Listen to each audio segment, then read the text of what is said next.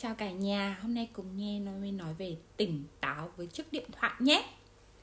Khỏi cần bàn thêm thì hầu như ai cũng biết công dụng phi phàm của chiếc điện thoại tân tiến thời nay, nhưng không phải ai cũng thấy hết mặt trái của nó. Có vẻ hơi quá khi các nhà tâm lý liệu Tây phương cho rằng một trong những nguyên do khiến con người ngày nay dễ mắc vào chứng bệnh tâm lý như rối loạn lo âu, khủng hoảng tinh thần, hoang tưởng, trầm cảm là sử dụng máy tính, điện thoại quá mức kiểm soát đến mức nghiện ngập.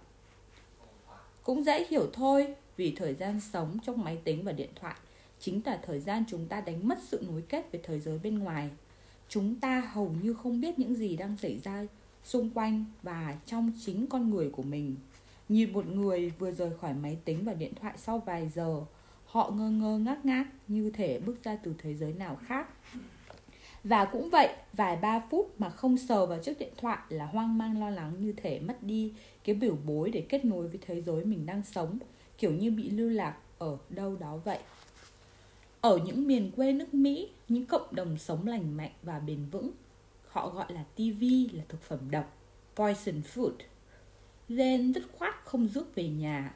Họ nói trẻ con mà xem xong một tiết mục quảng cáo thì hạt giống đua đòi ồ ạt nổi lên. Xem xong một game show thì sự ham muốn chứng tỏ và ganh đua lập tức trỗi dậy. Mỗi ngày một chút, thiên đường êm đềm tuổi thơ mau chóng bị phá lát bởi những mơ tưởng điên đảo đó, mấy thứ giải trí tuổi tẩm. Từng sống ở thành thị, từng chứng kiến những đứa trẻ bạo động và ra tay độc ác do ngập quá lâu trong phim ảnh và do trò chơi điện tử. Nên nhiều người quyết đem con cái về nơi an toàn để bảo vệ tâm hồn chúng, mà thật ra chính họ cũng cần như vậy. Bây giờ trước lên xe buýt, hãy nhìn ra ngoài đường để tâm quan sát một chút là ta dễ dàng thấy cảnh rất nhiều người cắm cúi dán mắt vào chiếc điện thoại, cứ như là đang thi hành công vụ vậy. Người ta không còn chào nhau bắt chuyện, không còn biết thưởng thức một ngày nắng lên hay bao nhiêu sự sống đang hiện bày xung quanh, không còn sự tưởng tượng của mình những giây phút thảnh thơi, không bị ai phát hiện và quấy rầy. Kỳ lạ là người ta lại cảm thấy hài lòng, tự tin vì điều ấy. Quả là một sự bất thường. Để làm chủ được một thứ vừa có thể mang lại nhiều lợi ích, vừa có thể gây ra nhiều nguy hại như chiếc điện thoại thì phải có bản lĩnh nắm mới được. Nếu đã có nhiều lần tách mình ra khỏi cái điện thoại để đầu óc được nghỉ ngơi và dành thời gian trọn vẹn với gia đình mà vẫn không thành, thì ta lại đặt ra quy luật về tới nhà là tắt ngay điện thoại, hoặc sẽ tắt điện thoại từ mấy giờ tối đến mấy giờ sáng, hoặc chỉ kiểm tra điện thoại sau mỗi 1 đến 2 tiếng hay khi rảnh rỗi, hoặc ngày cuối tuần là sẽ không đụng tới điện thoại. Lên báo sự thực tập này cho khách hàng, đồng nghiệp và bạn bè biết để họ thông cảm, và cũng lên cho gia đình biết để nhờ họ giám sát và nhắc nhở dùm. Mỗi khi nghe tiếng chuông điện thoại, ta đừng vội chụp bắt điện thoại liền. Hình ảnh hấp tấp đó thật kém phong độ. Cú điện thoại kia có quan trọng cỡ nào thì không đủ sức lôi cuốn và ta ra khỏi thực tại và xô ngã ta được. Hãy cứ ngồi yên, hãy đứng yên đó, vừa nghe tiếng chuông đổ, vừa thả lỏng toàn thân và trở về lưng tựa hơi thở. Đợi đúng 3 tiếng chuông mới từ tốn nhận điện thoại.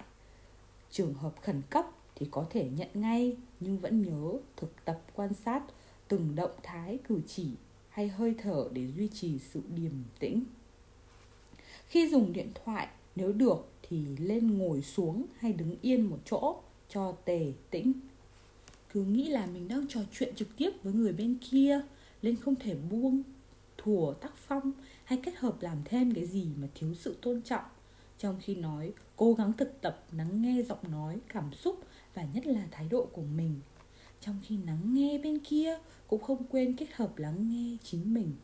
Phải biết dừng đúng lúc để bảo tồn năng lượng cho mình, đồng thời bảo vệ người kia khỏi cái hứng chịu năng lượng lặng lề do mình lỡ gây ra. Mỗi lần muốn sờ tới điện thoại để kiểm tra tin hay trả lời tin nhắn, ta nên dừng lại vài giây để tự hỏi xem có thực sự cần thiết hay không. Khi đang lái xe, đang họp, đang lắng nghe người khác chia sẻ, đang bận tay làm việc thì không nên trả lời điện thoại hoặc chỉ nói ngắn gọn rồi sẽ gọi lại sau. Thỉnh thoảng hãy kiểm tra ta và chiếc điện thoại. Ai làm chủ của ai? Cảm ơn các bạn đã lắng nghe. Và hy vọng là với bài này chúng ta hãy đọc, hãy nghĩ và hãy ngẫm và hãy cùng trải nghiệm nhé. Hẹn mọi người ở bài học sau. Tạm biệt mọi người.